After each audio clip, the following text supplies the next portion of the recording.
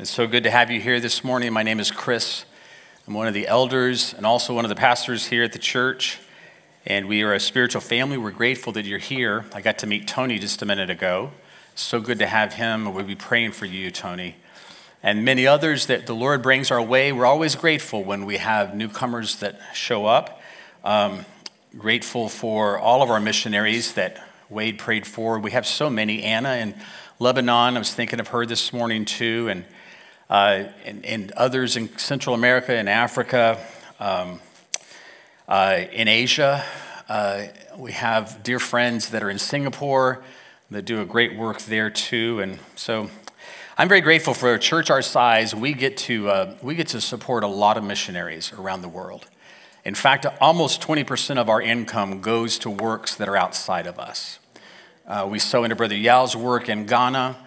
On a monthly basis, we're able to give as God has given to us, and I honestly believe that it's one of the most important things we do as a church family, is to support the work of His kingdom that is going around the world.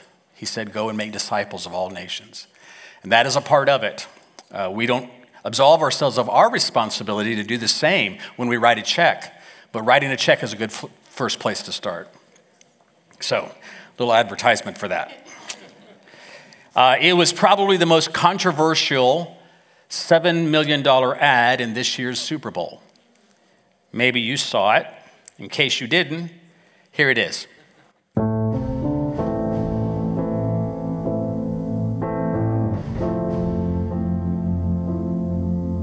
Don't ask me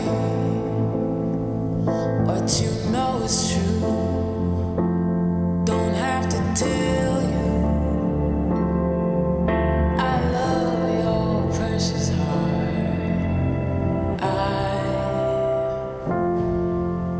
Standing, you were there, two worlds collided, and they could never tear us apart.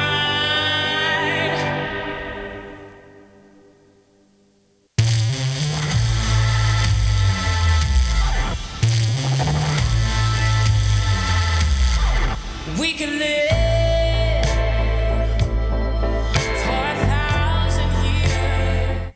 There was a whole host of controversy around that ad, even among Christians. A lot of people felt there was a better use of $7 million. Others felt the message could have been clear, like it was in last year's ad that the same group did, entitled Love Your Enemies. I actually like that one probably a little better. A lot of social media chatter wondered if Jesus had a foot fetish. You can laugh. He did not. Let me just be clear. I have my own opinions about all this, and I have certainly applauded what they're trying to do. The owner of Hobby Lobby is a big funder of this group, as are many other Christians in our nation. And I have read a lot of their materials and I've met one of their leaders before and a group of church leaders here in our city. And I applaud what they're trying to do in many ways. But I also wonder if it might help expanding their statement from He gets us to do we get Him? Because the gospel is not just about Him identifying with us. It is us recognizing there is no way that we can get to Him apart from what He does. Jamie Bambrick is a pastor in Northern Ireland, and almost immediately after this commercial was showed on the Super Bowl and social media blew up, he created a similar ad that he said would have been better. He wrote on X, whilst perhaps well-intentioned, sounds like in Northern Ireland, they failed to convey anything of the gospel to the hundreds of millions who saw it.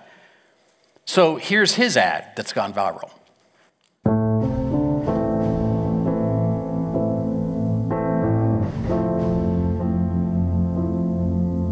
Don't ask me what you know is true. Don't have to tell you. I love your precious heart. I was standing. You were there. Two worlds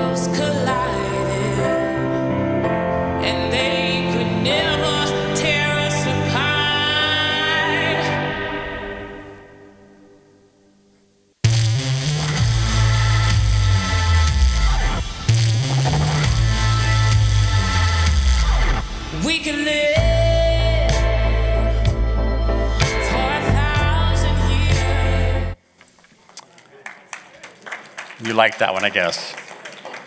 See, now I've started a controversy in our church. I am good at that. You're right, Donna. Thank you.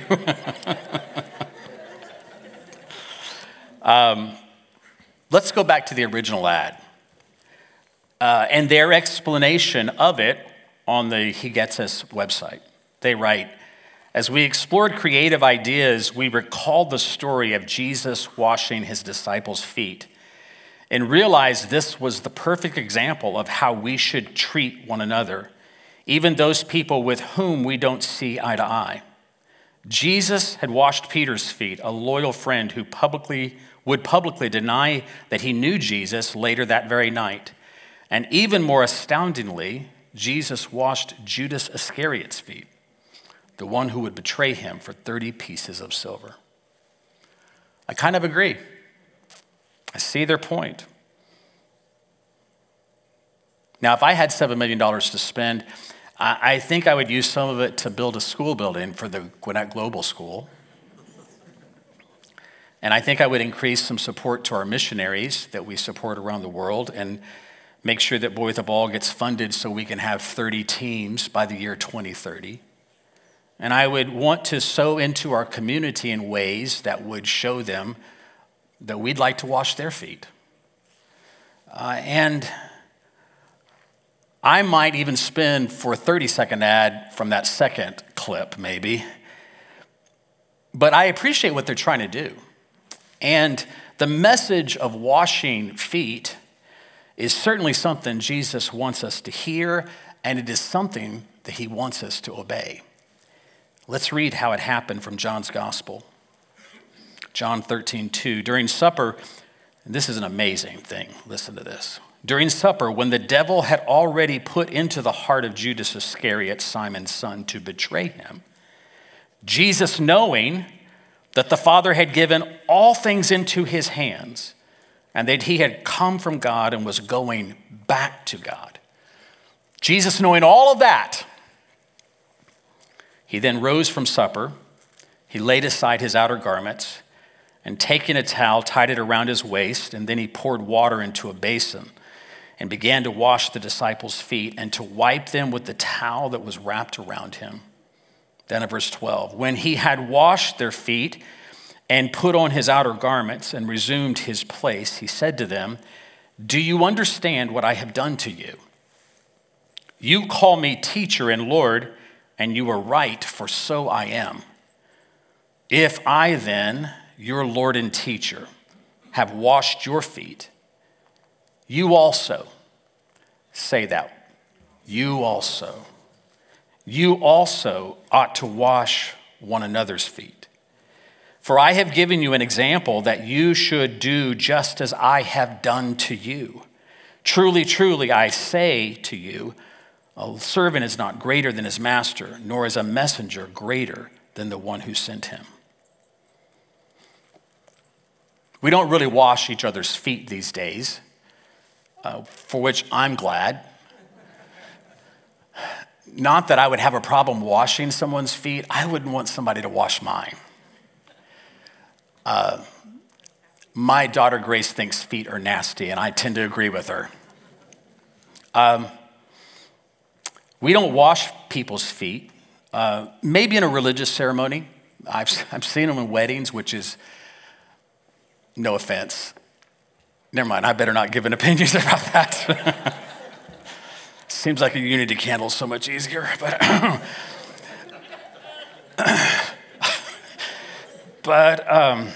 you can imagine that foot washing required humility on the part of both parties. The one washing the feet and the one also letting their feet be washed. No wonder Peter said, no, don't you dare, don't touch them. By washing their feet, though, Jesus was shredding the idea of rank and position among us. And if our master, Jesus, would lower himself and kneel before each of us and wash our grimy feet, how much more should we as his students do the same? And this sort of thing has was not an outlier for Jesus. This is the kind of thing he did throughout his whole earthly life. This is the kind of thing that he did throughout his ministry. He was always putting others first and putting himself last, and telling us to do the same thing. He said to his disciples, "The greatest among you shall be your servant. Whoever exalts himself will be humbled, and whoever humbles himself will be exalted." And Jesus practiced what he preached. He did not come to be served, but to serve. He submitted to the Father. He did not grasp for his privilege, but he stepped down and took on the form of a servant, being born in the likeness of men, humbling himself to the point of death, even death on a cross. Oh, what a Savior. What a Savior he is. No other religion teaches that God, who would create and sustain us, would also come and sacrifice himself, die for us that we might be saved. Only the gospel of the kingdom that professes Jesus as Lord preaches that kind of message. As Alistair Begg says, Jesus made himself insignificant by addition, not by subtraction. The incarnation is not God minus, but God plus. He made himself insignificant by taking the form of a servant. Made himself nothing by taking on something. And it's why Jesus could say things like, "I have come from heaven, but I do not do my own will, but the will of the one who sent me." And then he could also say things like, "The words I speak, they're not my own. I only speak the words the Father gave me to speak." He was so fully submitted in all that he did, humbling himself in every endeavor, that he showed us truly what servant leadership is all about. In everything, he was fully submitted to the Father. And in so doing, he shattered for us the cultural attitudes around power and control. He decimated the idea of ascending to position and power. He valued all people, especially the poor and women and children, something that just wasn't done in his day. And he showed what true leadership is all about, that it's not revealed in craving and clinging to power, but in submitting to the one who is faithful. And his example is why Paul wrote to the Ephesians this from Ephesians 5:15.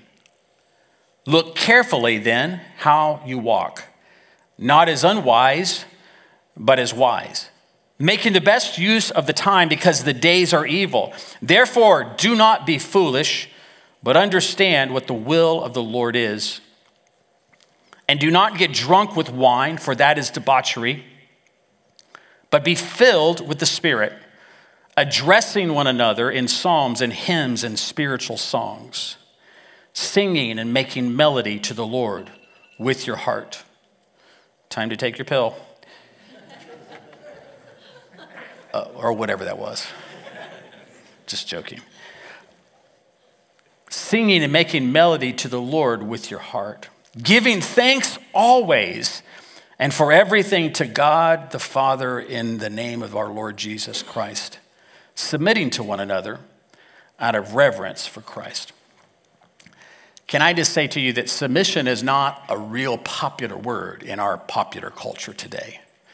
It's not something that people promote a whole lot. Submission is looked down upon. Self-realization, now that's something looked upon with high esteem, but submitting to another, just not the thing you want to talk a lot about these days. Not the thing that you want to promote a whole lot. And probably because of that, it's what makes submission one of the most revolutionary things that you and I will ever be called to do. To submit to Christ and then to submit one to another is radically different from the world that we live in. Do you agree? It's so different. Paul goes on in the book of Ephesians, and then it's also in other places by Peter and Paul's writing, where he gives what they call house rules or a code of conduct, where it has to do with marriage and family and workplace environment and how we are to submit ourselves in those environments, and how we are to self-sacrifice, that we are to lay down our lives for another, that we're not to provoke our children, we're actually to raise them in the fear and admonition of the Lord. We're not to lord over those that might be under us. We're to value and appreciate, but also to submit to one another. It's radical. It's not promoted this day, and it wasn't promoted in his day. Submission is the very lens by which we see the gospel, because Jesus himself was one of full submission to the Father. He modeled it for us. He is our example. We've been talking about being students of the Master. And to be a student of the Master, we must be with the Master. We must become like the Master, and we must do what the Master did. That's what makes us students. If we're not being with him and becoming like him and then doing what he did, then we're not students of the Master. Call yourself a Christian, call yourself whatever, but it takes those things in our lives to make us true disciples of Jesus. There is no other way around that. He didn't say, go and make participants in church.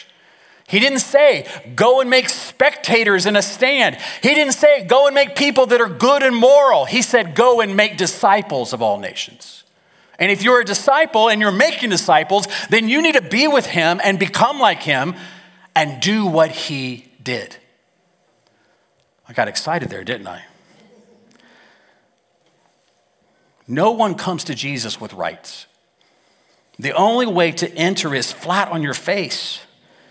If we grasp our right of self-determination, we reject Jesus because he calls us to submit to him completely.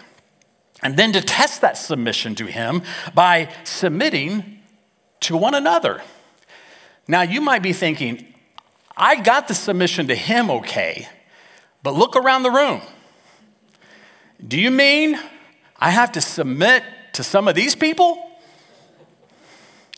I know, I'm thinking the same thing.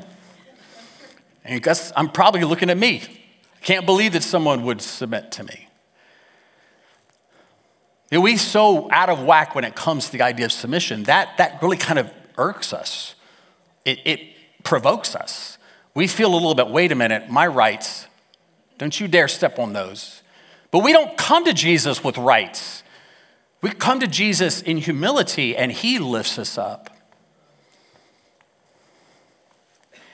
This kind of thinking is revolutionary. Now, we prefer the kind of revolution that wins our freedom from oppressive authority.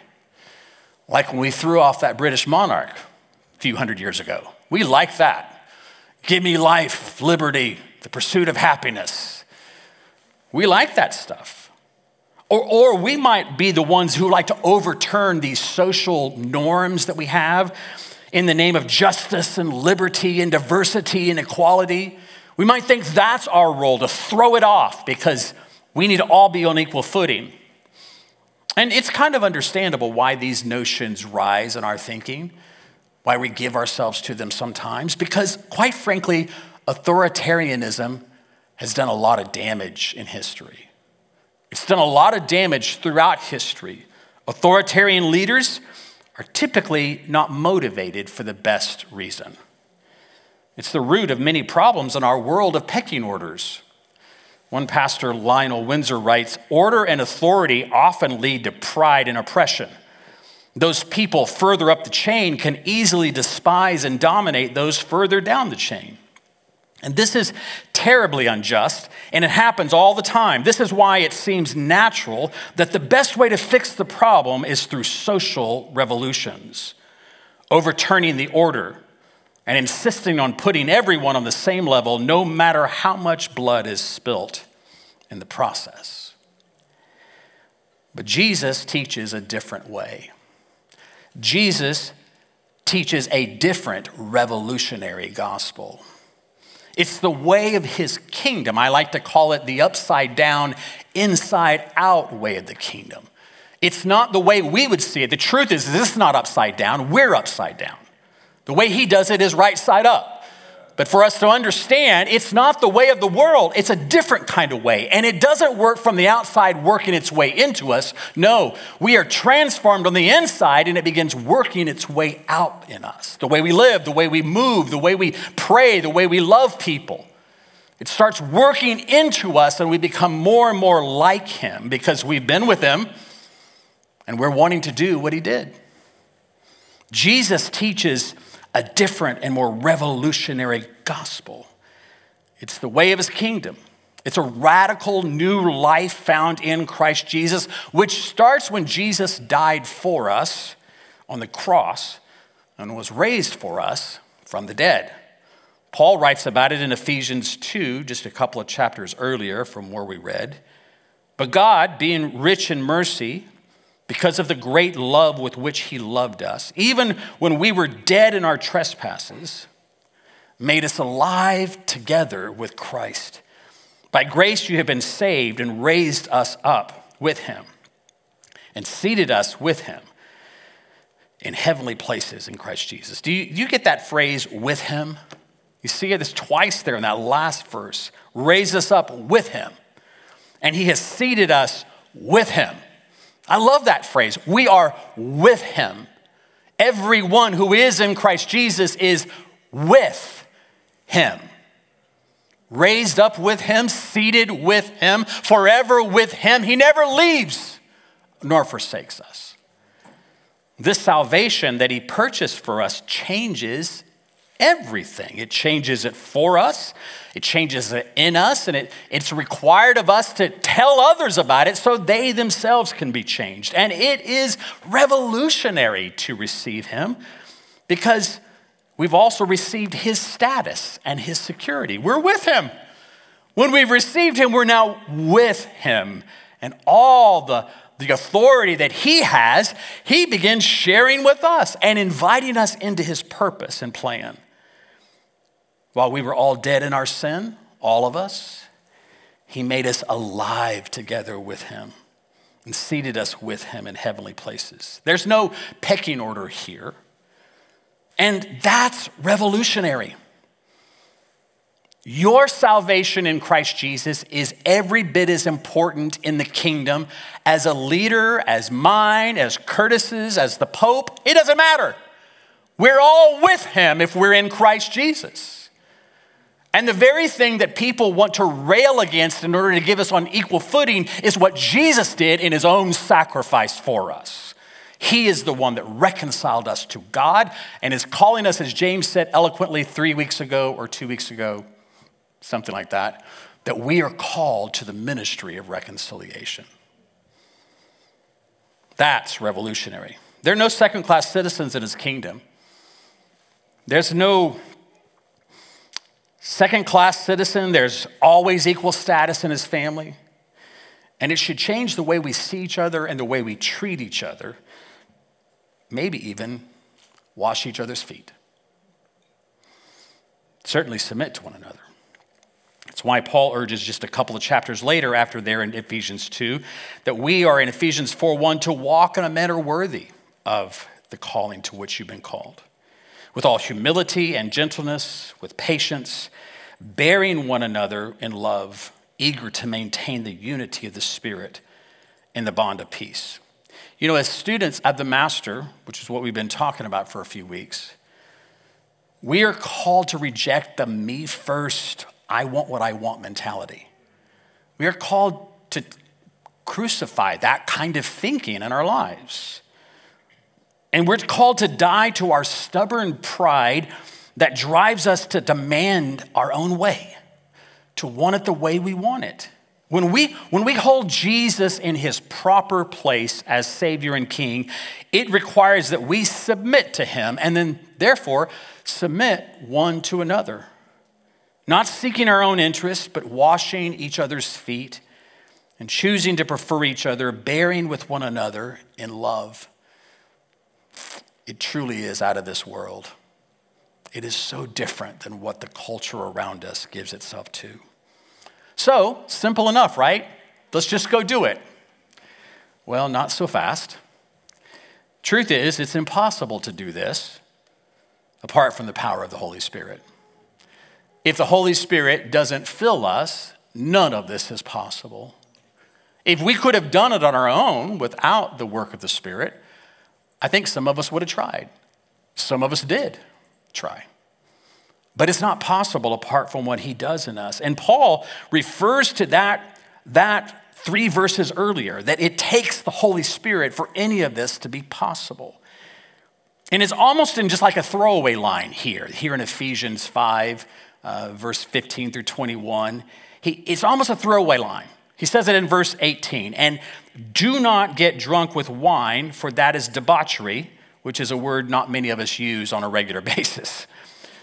But there's plenty of it around us, right? Yeah. But, here's the phrase, but be filled with the Spirit. Be filled with the Spirit. Now, there's so much I could address here around wine drinking and debauchery and filling with the Spirit and all that. I don't want to get bogged into that. Let's just continue. Verse 19, addressing one another in psalms and hymns and spiritual songs, singing and making melody to the Lord with your heart, giving thanks always and for everything to God the Father in the name of the Lord Jesus Christ, submitting to one another out of reverence for Christ. If we uncouple verse 21 from verse 18, it sends us in the wrong direction. I believe these are together for a purpose. The impetus for fulfilling each of these exhortations is the Holy Spirit. The Spirit is required for any of this to take place. So addressing one another can only be done by the Holy Spirit. And singing and making melody to the Lord is only done by the Holy Spirit. And giving thanks to God always and for everything is definitely only done by the Holy Spirit. And likewise, submitting to one another is only done by the Holy Spirit. We need the Spirit. We can't do it apart from what the Holy Spirit, the third person of the Trinity, poured out upon us to be dwelling in us, does for us in order for this to be possible. We need the Holy Spirit. Our greatest need as students of the Master is fullness of his Spirit, is an immersion in what the Spirit is doing and how he is empowering us and changing us and revealing himself to us, leading us into all wisdom and truth, directing our steps, speaking to us each step of the way. It takes the Holy Spirit for us to be effective students of the Master. There's no other way to do it. The only way possible is by his Spirit. It's what we must continually pray for, both individually and corporately as a church family, so that when we see Jesus washing these grimy feet of these disciples of his, one who will deny him just a few hours later 3 times, the one that had bragged about all that he was going to do and how he'd go to the death for him, but just a few hours later he would say, I don't even know him, cussing like a sailor. And one set of feet of the very one who betrayed him, who took from the religious leaders 30 pieces of silver to turn him over to them. He's sitting there too. And Jesus washes his feet too. If we're going to be with Jesus, if we're going to be like him and do what he did,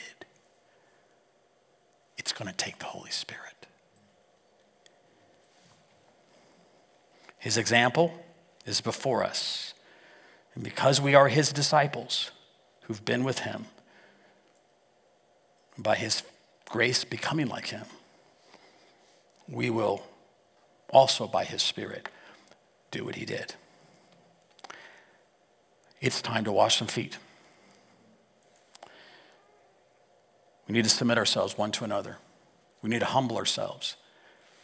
We need to do what Jesus did. Amen. You ready? My wife is going to come.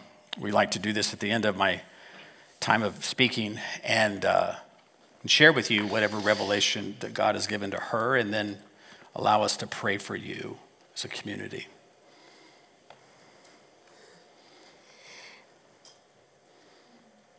I read an article earlier this week by Daniel Darling. He's a pastor in Tennessee. I don't know much about him, but he wrote this around submitting one to another. And he calls this life of submission to others as self-forgetfulness, which I really like that word. He says, submitting to each other, setting aside our preferences and comforts, should be an outflow of the Spirit that is working His love through our hearts. Worship and sacrifice always go together in ways that make putting others first more reflex than rigor. Wow, I want to get there. Yeah, me too. I want to get there where it is more habitual and natural, supernatural, than work and effort on my part to let the love and grace flow out. And then he says, meditating on God makes you grateful for His good gifts and allows you to hold what you have loosely in order to freely give it to those around you. This is really what submission is, putting others first, because you love the Lord and have received His love. Right. So my prayer for us is just that we get better at practicing this. This becomes more natural to us and begins to be the flavor of who we are. Yes. And we can practice it first right here amongst ourselves. Yes. Submitting to one another starts with the person right next to you, and then it's part of your small group, and then it's your neighbors, and then it's people you want to see their feet washed. You want to see them clean in the Lord. Yes, amen. Let's together pray. Go ahead, babe. Father, thank you for your clear and convicting word, that out of the ministry of the Holy Spirit, we can indeed give thanks. We can address each other. We can worship you, and we can submit. Out of our worship of you, that's where the submission comes from. If we love you, we will love each other. That's right. And we will learn what that love should look like. Yes, Jesus. We want to define it and explain it and set the boundaries around it, and none of that is our job. All of that comes from you. So I pray, Father, that you would write this word on our hearts, where we can't weasel out from it, where we can't pretend it's something less than what it is. That you will write this word on us and mark us with this, that we would become faithful servants of the Master. Yes, Lord. That we would indeed receive your gift of the Holy Spirit so that we can express the same love that Jesus expressed. Yes, Jesus. So that we can get in step with what you're doing and how you're loving the person next to us. We want to be useful and effective, but mostly we want to be yours. Thank you for giving us your life, for writing your love in our hearts through the Holy Spirit. Yes, Lord. Jesus, there is something beautiful and scandalous at the same time about the way you loved us and came not for us to serve you, but for you to serve us. That doesn't make sense to us.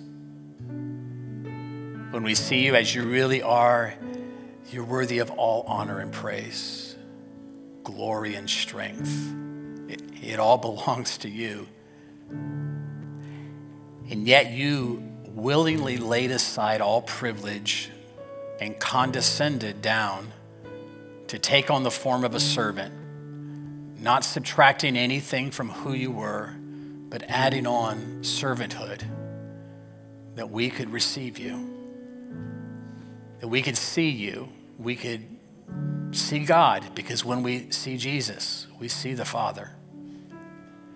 And then you modeled this kind of life by washing your disciples' feet. And as a group of disciples sitting here, I can only imagine what that would feel like if you walked in this room right now and started washing our feet. What would that do in us? How would that shift us? What would that make us think? Would we look at those that hate us differently? Would we look at those that are opposed to what we believe? Would we look at them differently? Would we see our enemies differently? Would we see our friends differently? You said that you did that, and that we as your followers, as your disciples, as your students, were to do it as well. I pray, Lord, that you will put in us an increased desire and ability, capacity, Lord, by your Holy Spirit to walk these things out and to be a different kind of person, different kind of couple, different kind of families, different kind of small groups, different kind of church. Lord, fill us with your Spirit and help us obey, that we can show that we truly love you because we are doing what you did. We're becoming like you are because we spend enough time with you in an increasing amount of time that we're being changed from glory to glory. Lord, I pray for our church community that we would be that kind of people in this community. In Gwinnett County, here in Lawrenceville, wherever we might live, in our neighborhoods and workplaces and schools and our supermarkets and parks and everywhere we go, Lord, we'd be looking for where we can wash someone's feet, where we can even submit ourselves to the purpose and will of God, even to one another, in order to witness that Jesus is the way, the truth, and the life. Help us, I pray, in Jesus' name. Amen.